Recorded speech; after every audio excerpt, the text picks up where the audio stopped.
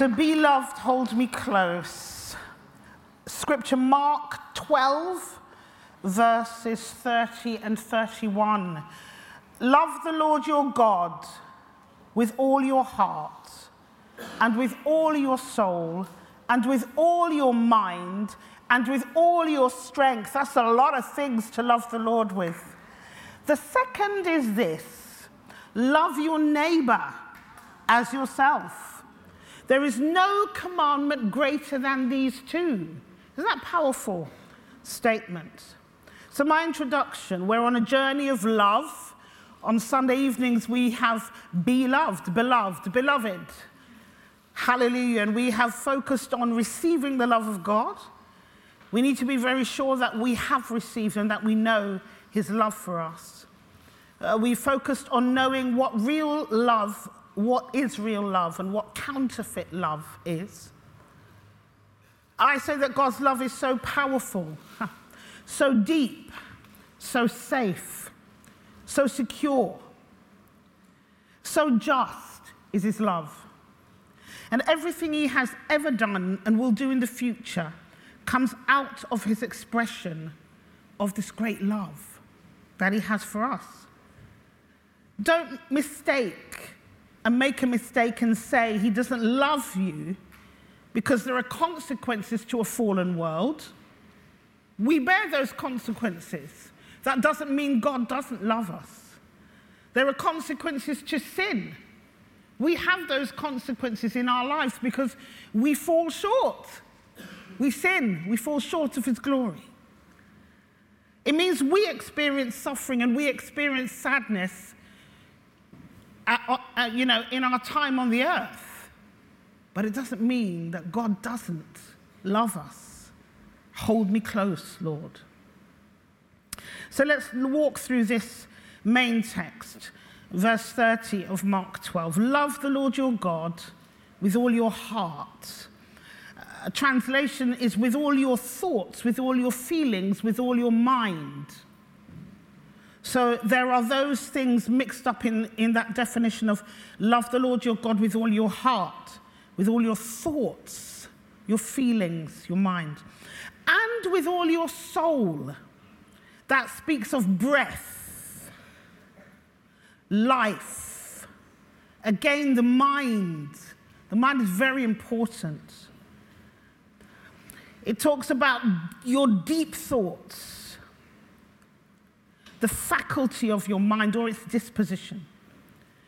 It implies its exercise, the purpose of the mind, the exercise of the mind, your imagination, understanding.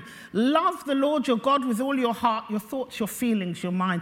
Love the Lord your God with all your soul, the breath, the life, the mind, purpose, imagination, and with all your strength. That speaks of all your ability, all your might, all your power that's within you. Love the Lord with all of these things. The second is like this, is what verse 31 really means.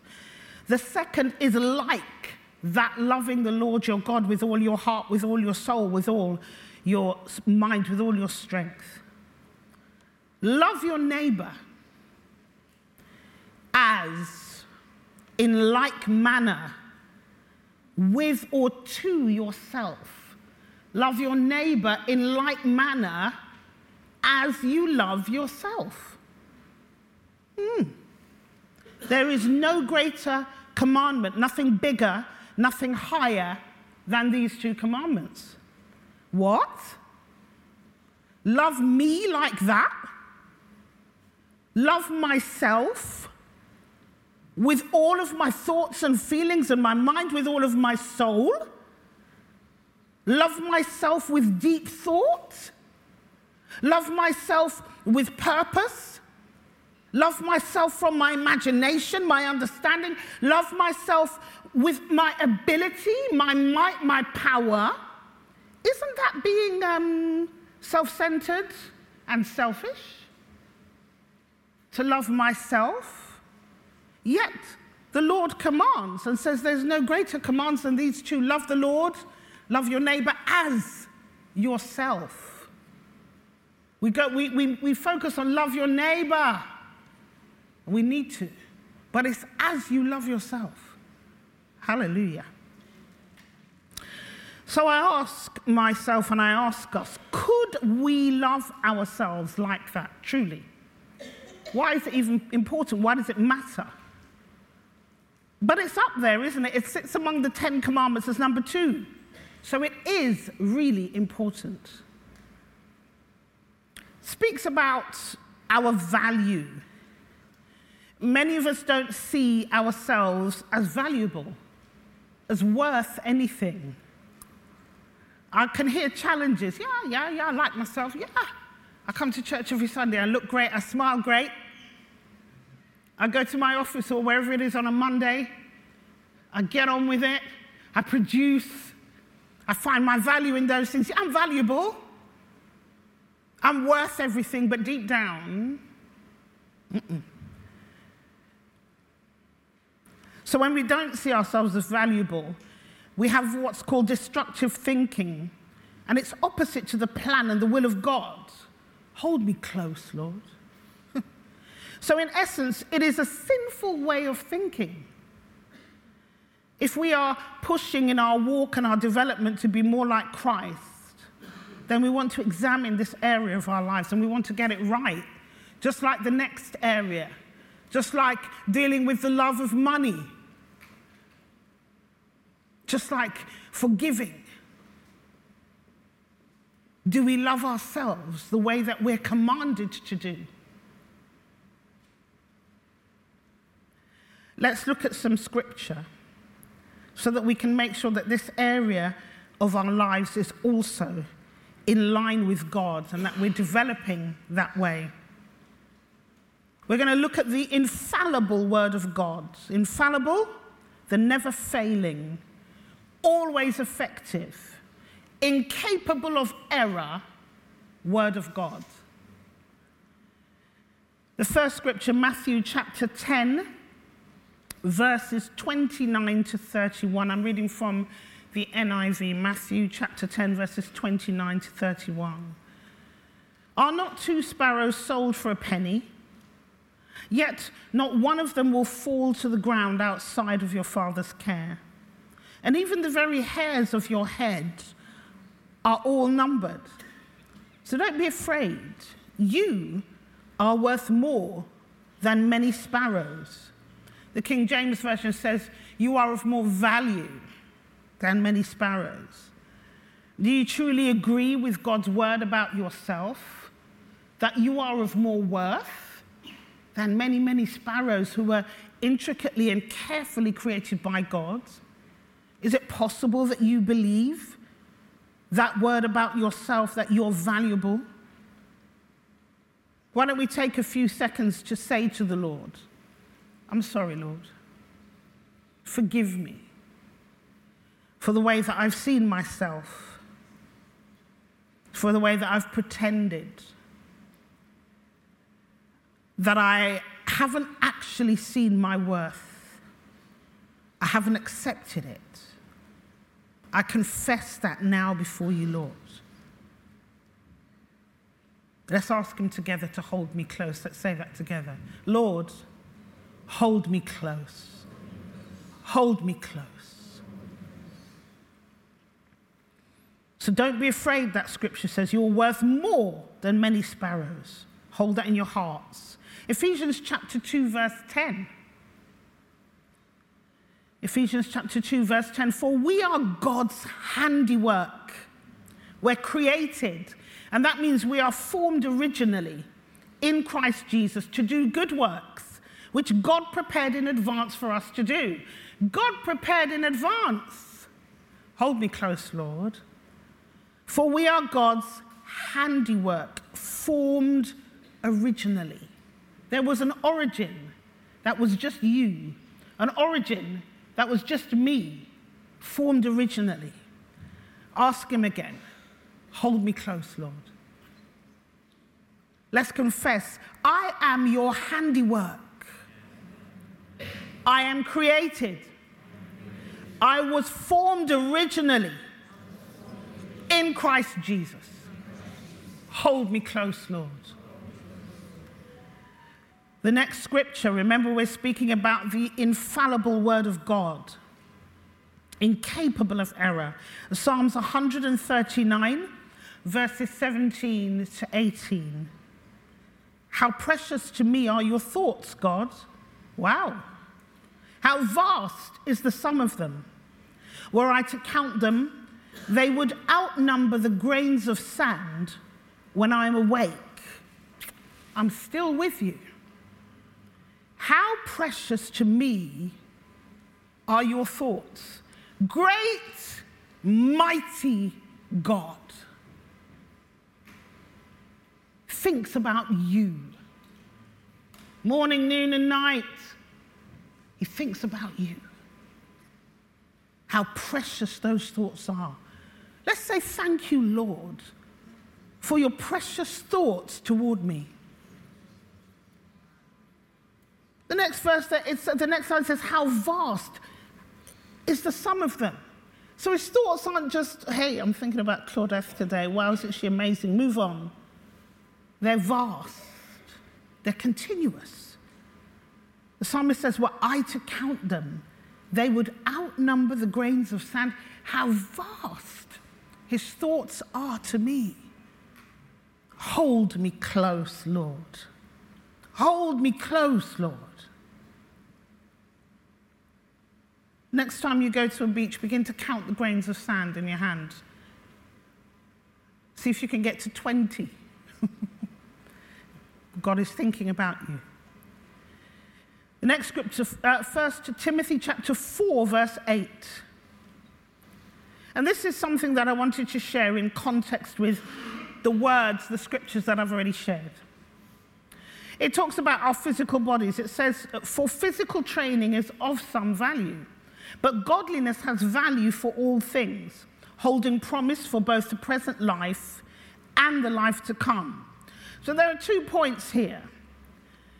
It doesn't say there's no profit in exercising or looking after the body or looking after yourself. It says physical training is of some value. That tells me that if I truly value myself, if I truly love myself, if I truly believe what the Word of God says about me, I'll look after this physical body as best I can. I'll give it something so that it profits. After all, it holds something very precious inside my spirit, my soul, eternal life. So there is profit in looking after yourself. But clearly, following more after God profits us more. So there are more benefits when we follow after the Lord. But loving ourselves includes our attitude towards our body and how it's used. And if we value ourselves like God values us, we'll look after ourselves and we'll follow God accordingly.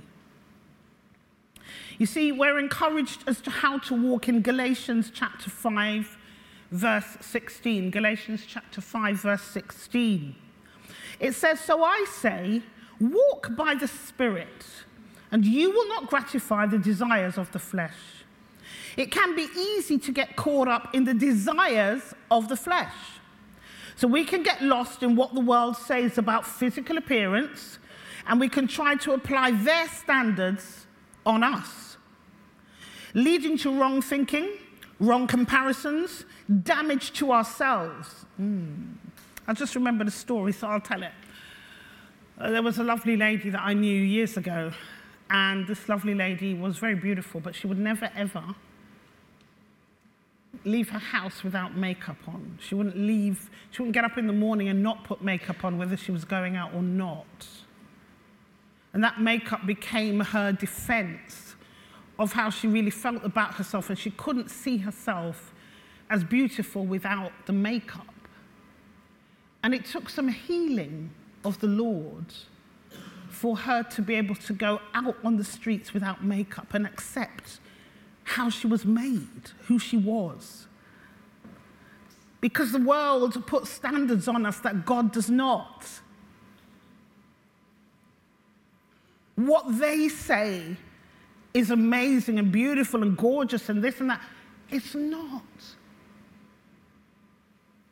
God formed us originally before the standards of man.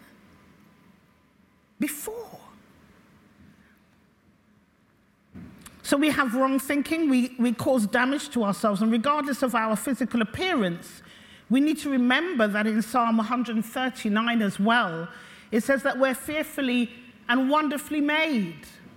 I love how it talks about the intricacy of when we were being formed in our mother's wombs. I was at the physiotherapist on Thursday, and I was doing something because I had an issue with my finger, and I was rubbing it because it hurts a lot. I couldn't pick things up and stuff. And I was kind of just naturally rubbing it all of the time. It was getting a bit better. So he explained to me, he said, well, you know, God shows us the right thing to do instinctively sometimes with our bodies. So what you've been doing is correct, because if you imagine, you know, like when they put up a telephone line, but it's got those tacks on it to keep the telephone line straight in your house or something. In your hand, there's a ligament, but it's got 5 of those things that could appear to be tags. So when the ligament is swollen, it can't go under the tag, so it gets stuck, so you can't bend properly. When he was showing me the pictures, I said, wow. So I'm fearfully and wonderfully made, and every single nook and cranny in my body, God has a plan for it. And if something is out of kilter, it doesn't work properly. It was fantastic for that explanation. Just to reiterate Psalm 139, I'm fearfully and wonderfully and intricately made, right from the crown of my head to the soles of my feet. God planned every single part of me. And he planned every single part of you. That's amazing. Hold me close, Lord. Hold me close, Lord. So we have to agree, and we've got to understand that we're fearfully and wonderfully made. More so by the Spirit of God, because Galatians 5 says, so I say walk by the Spirit. We're guided correctly by the Spirit in thought and in deed when we walk by the Spirit. We're not thinking how the world thinks, but we're thinking how God thinks. And we're agreeing with what he says about us. So I thought to myself, well, if God says something and I disagree, then I'm against his will. I'm in sin. I don't want to be in sin. Hold me close, Lord. Hold me close. Now, we've been really speaking about and journeying in a need to have spiritual, physical, and emotional health. The Bible speaks about the wrong side of this as well, so I need to point that out and distinguish how we learn to accept and love ourselves from being lovers of self, spoken of in the scripture.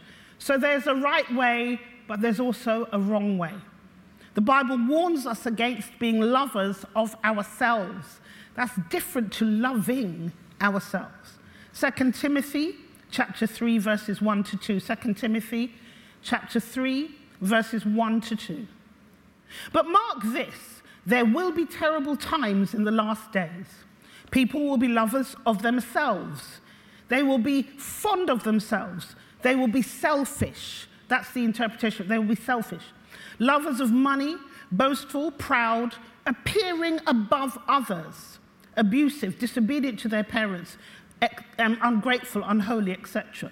So the two things there that stood out, they're fond of themselves, they're selfish, and they love to be people that appear above others. So it's talking about self-obsession. And you could be self-obsessed because you look in the mirror every day and you think, you can't touch this. I'm just so wonderful. I'm way above everybody else. There's nobody like me. Or you can be self-obsessed, looking in that mirror and saying, why did God make me that way? Why couldn't I look like so-and-so down the road? Why did this happen to them and not to me? You see those two angles as well, which are both incorrect. This type of selfishness is everything is about me, me, me, satisfying my needs, my wants, not letting the Lord have total control, wanting things my way. Why hasn't God done this? Why hasn't God allowed that to happen to me? Choosing not to forgive, casting my own judgments on others because God hasn't, he's not on time, he's slow at sorting things out, healing my hurts. Let me do it myself. We have to move away from doing it ourselves, from going out on our own.